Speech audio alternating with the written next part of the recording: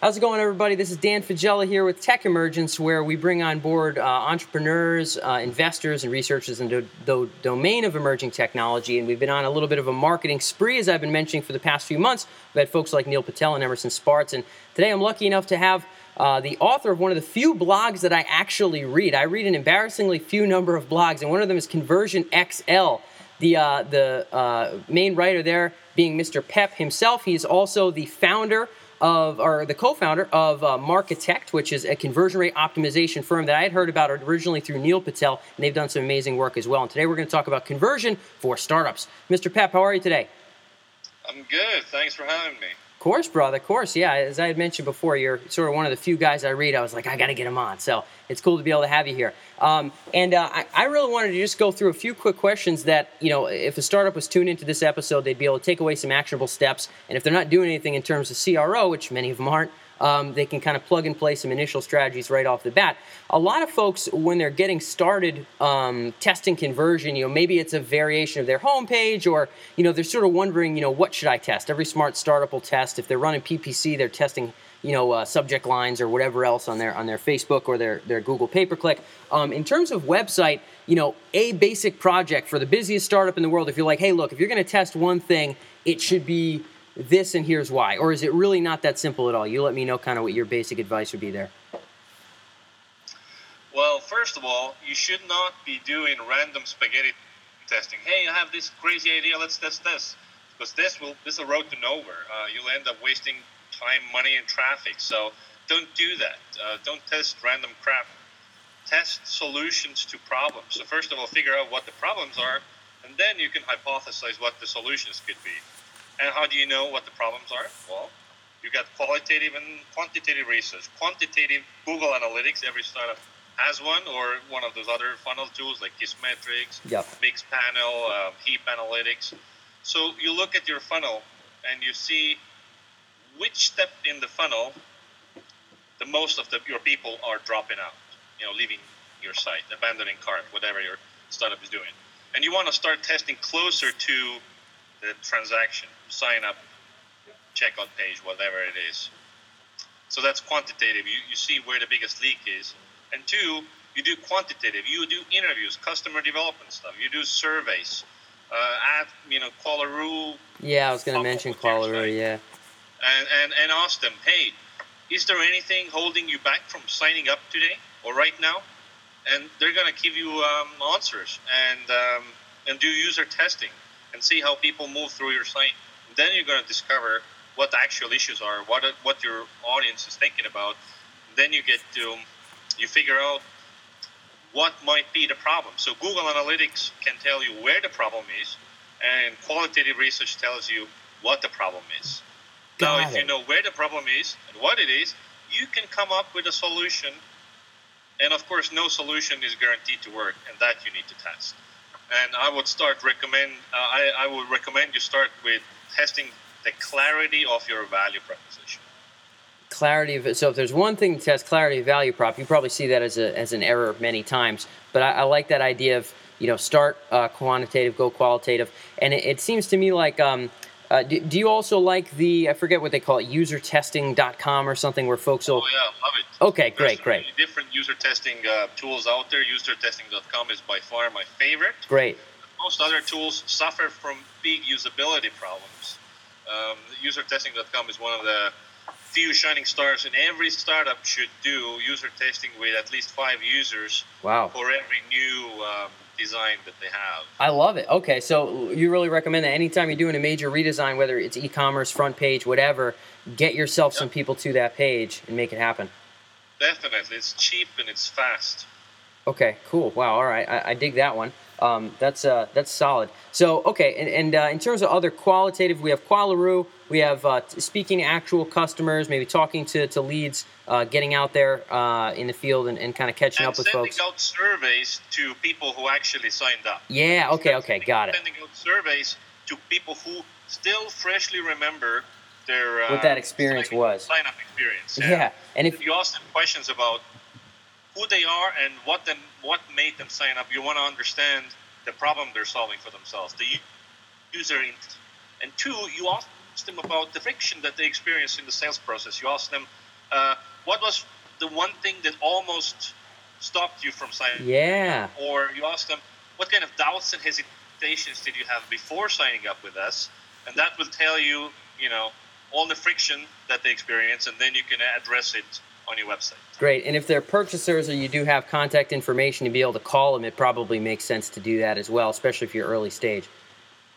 Right. It takes more time, but you get better quality answers. Yeah, it's great. You can kind of grind them out a bit. Okay, fantastic. And with that being said, you just mentioned folks that sign up. I know that for many startups, whether it's software as a service, whether it's e-commerce product, whatever the case may be, a lot of the time, building an initial list, building some kind of a following of potential prospects that they're going to later then sell to, is a massive part of the game. It's not just about getting the conversion right then and there. It's about being able to build that list. In terms of conversion to opt-in, getting folks to bring over their email address and enter it and give you permission to communicate with them. Obviously, you had already mentioned clarifying your value proposition. That makes a lot of sense for opt-ins. Any other advice for folks that are looking to build a list with their site, things that maybe you see people go wrong with that you would say are good best practices?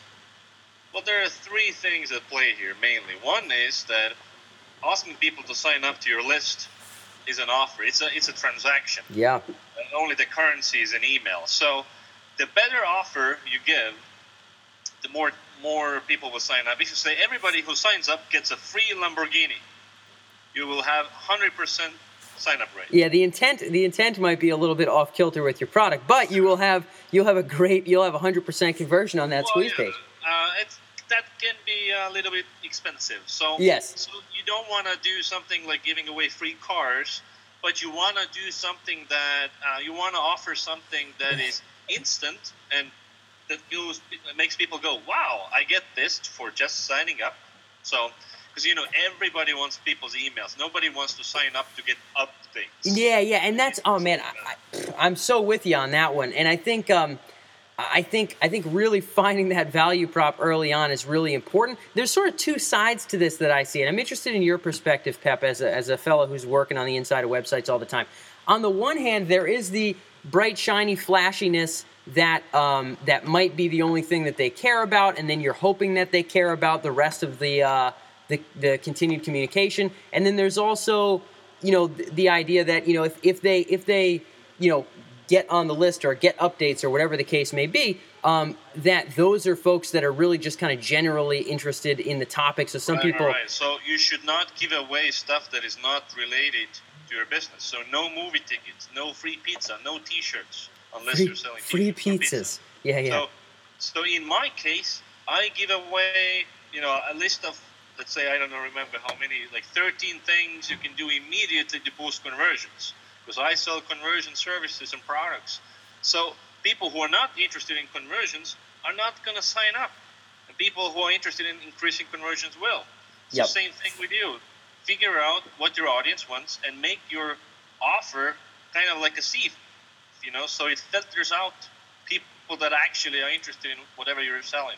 And this is an interesting topic to bring up as well. I'm a big fan. I mean, in different businesses, I'm doing this in different ways, but I find that in the internet marketing space, for example, there are often many different front-end free offers to be able to get people in the door to a core channel of communication to sell a core product. So there might be a blog, HubSpot does this pretty well. So a HubSpot, you read a Facebook post, or a post about on their blog about Facebook, and you can opt in for a white paper about social media and Facebook marketing. And then it'll put you on a channel to buy HubSpot. You can, they'll write another post about conversion rates on email opens and email click-throughs, and you can download a white paper about their, subject line testing. Not everybody is HubSpot. HubSpot creates a white paper a day. They have 50. Oh, exactly. Yeah, but I mean, the fact of the matter is, you only need 2 or 3 pages. I mean, what's your thing? When people opt in for you, it's just a page of your best resources, right? It's not. You didn't have to take 6 days to put that thing together. I mean, the more you work on it, the more value it will offer. So it can't be something totally cheapo. Yeah, of course. Yeah. Disappointed. So it needs to be quality stuff. And I agree with you that the more different hooks and offers you have, the better. The better Some chance. people are not going to be in offer number 1. They might be interested in offer number 2.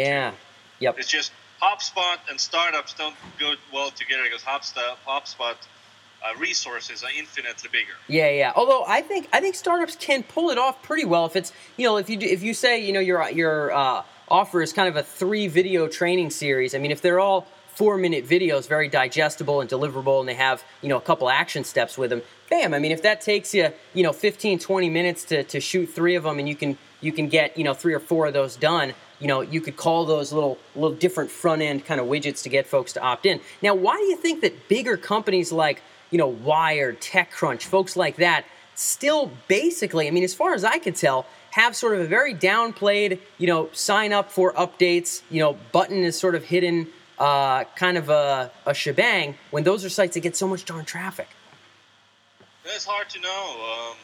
I haven't talked to any of those people, so because they are dependent on Google. So if one day Google decides to change the game somehow, they might be screwed if they haven't built up their email list. That's what I'm saying. Yeah, I mean, for me, it's like, holy goodness gracious, counting on rankings is like such a dangerous world. Banner clicks, but I mean, they get a lot of traffic, so it works. But I mean, holy goodness, if they ever messed up, they'd be firing dozens of people in a day. Right, yeah. So anyway, okay, interesting. Build up your own marketing assets that you own, like an email list. That's the most important. Forget about Facebook followers or Google Plus or whatever. Email. That's where it's at. Get the email list up. So to that point, other topics on conversion to folks who will be plugged into an autoresponder or will stay in touch with you in a thought leadership kind of a context. I know for you, Pep, a lot of your posts or your emails are really linking to blog posts or useful resources for your stuff. You're not necessarily presenting really any super significant offers most of the time. It's a lot of just sharing useful things, and people come back to you. In terms of other best practices, so we need a good offer. We got to have something that's a good hook. It relates to our business. It's going to be digestible and useful for the reader, whether it's a video course, a white paper like we talked about. What are some other factors? I don't know if for you see trends in opt-in placement. So a lot of people say top right. If you talk about button color or button text, I've heard some folks mention things about that. What else do you have in terms of opt-ins? Yeah. So the mechanics of opt-ins. Principle number 1 is that it needs to be visible and prominent. So above the fold, whether it's top right, top left, above the content doesn't really matter as long as it's there and it's visible. If you do a blog post, make sure you add an offer at the end of the blog post.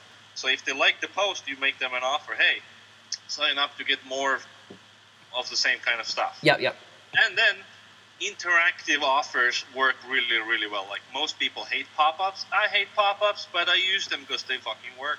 Yeah, man. So I added in my own blog, when I added pop-ups, I increased my email opt-ins 30% overnight. Yeah, so and you go to Neil Patel's site. Don't argue with. Right, you go to QuickSprout, you're going to get beat up. Right. I come out. Yeah, I walk out of QuickSprout with bruises on my face, man. Right. He goes hard. Pop-up not the only thing.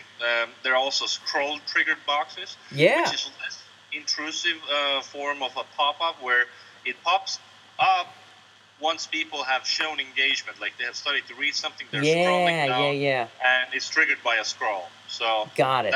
That works super well on my blog. And so I tested pop-ups versus scroll-triggered boxes on my own blog, and scroll-triggered boxes worked better. Wow. However, when I added both of them, they added onto each other, so it wasn't cannibalism. Yeah. Even more. So I have static opt-ins, I have pop-ups, I have scroll-triggered boxes, I have all of it because it works. And now, I think some folks really do shy away from that. Again, I think the TechCrunches and some other media sites maybe leave that behind for whatever reason. I mean, I'm with you. I mean, I feel as though it's all the more applicable for the scrappy folks who are getting off the ground. But do you also track, sort of your Google metrics in terms of, all right, am I getting less return visitors because of this or anything like that? Are you paying attention to any of those additional factors when you are going for all these different kind of opt-in strategies? Yeah, the tests that I have run, some of them have been month-long and so on, so I have not noticed any impact on traffic whatsoever. So sure, those people that don't like pop-ups, they'll bugger off, and that's okay, because I will maybe lose some percentage of people who could have given me money, but I'm gaining 30%, 40% more people who are going to give me money. So exactly. I mean, you do your own math. Yeah, yeah. It's you got to break a few eggs, right? Right. To make an omelet. So and if you're not pissing somebody off, you're not doing it right. Do they have omelets out there? Do you guys make omelets? All the time. Oh, sweet. Okay, fantastic. Yeah, I don't know what they have in for breakfast out there, but yeah. So okay, another topic I was going to run off you here is just in terms of your tips and best practices, things that you work with a lot of clients, and you do work with startup folks, you work with established companies. Patel was talking about you guys in terms of really common blunders where you would just say, everybody, please, you mentioned something great right off the bat. Don't do spaghetti testing. Don't say, hey, let's change blue to green and just call it a day. Let's figure out and discern a real problem. Let's get the quantitative and qualitative, and let's test what we think is going to be highest priority. Any other big, blatant errors that you see happen all the time that you could point people away from? Just that'd be helpful for startups. Yeah, so the less traffic you have, the bolder tests you should run. If you have little traffic, don't test small bullshit like button colors or stuff like that. So that doesn't make a difference. When it comes to colors and size of the buttons, it's about visual hierarchy. Does it stand out from the rest of the page or not? You don't need to test it. You just make your call to action stand out. Make them a color that is different from the rest of the UI. That's it. When it comes to testing, don't end your tests too early. You need to run a test at least 7 days, and if it hasn't reached 100 conversions per variations by that time, you run it another week and another week and another week. And if you don't have enough traffic, if you have less than 200 transactions per month, then don't do testing at all. Then focus on qualitative research. Get the insights, because more than uplift from tests, you're after insight as to why something is working. So you have to talk to people, survey people, and that's where you get the insights to make changes for better. And if you have very little traffic and crappy conversions, you just change stuff, and you change a lot of things at once, hoping for a change that you can immediately see on your bank account. So if you previously had 20 transactions per month, you redo your product page, and now you have 60 per month.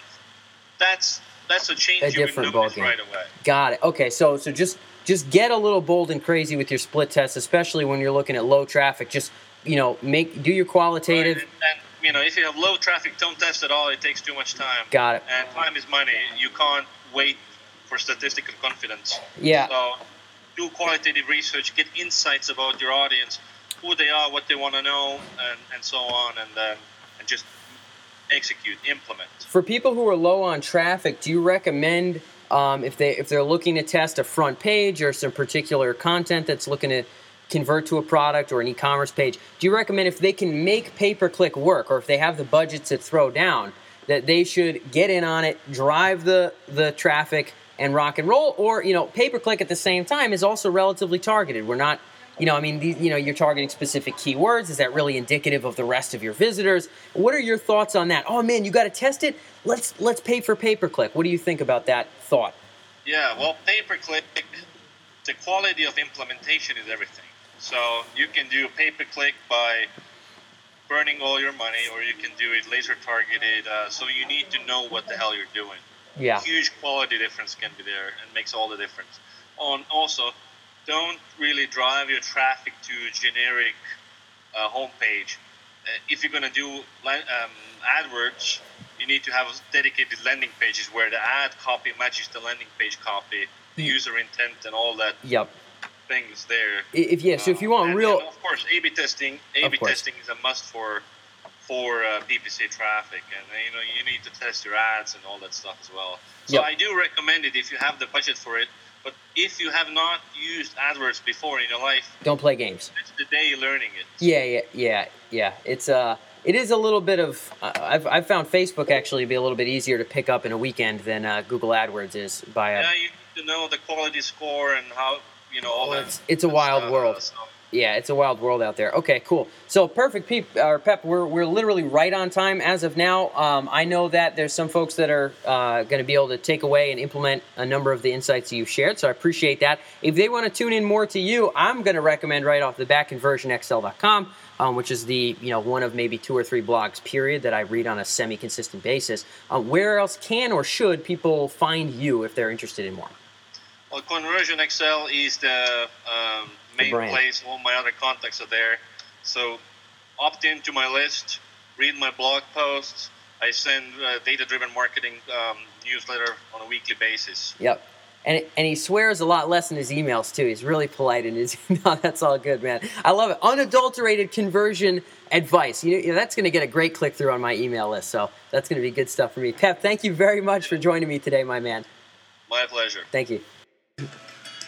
Hey, thanks for tuning in, guys. If you're an entrepreneur or a future thinker with an interest in businesses, transitions, or technologies that have the potential to alter human potential, then make sure you check out techemergence.com. It's our main blog site where you can see all of our other interviews with top startup leaders, entrepreneurship experts, and folks in the domain of technology, cutting-edge emerging technology.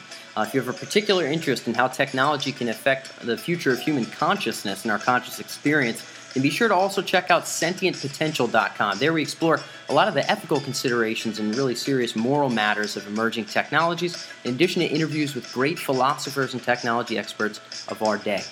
More than anything else, always feel free to reach out. If you can find us via email, you can reach out to us there, or whatever other way. Find us on the blog. Be sure to drop comments. We believe that the serious conversation about the future is not only open-minded, but also interdisciplinary and multifaceted. So we'd like nothing more than to be able to glean your ideas as well. So with that being said, with the best of intentions for a brilliant future, this is Dan Faggella signing off. And we'll see you next week.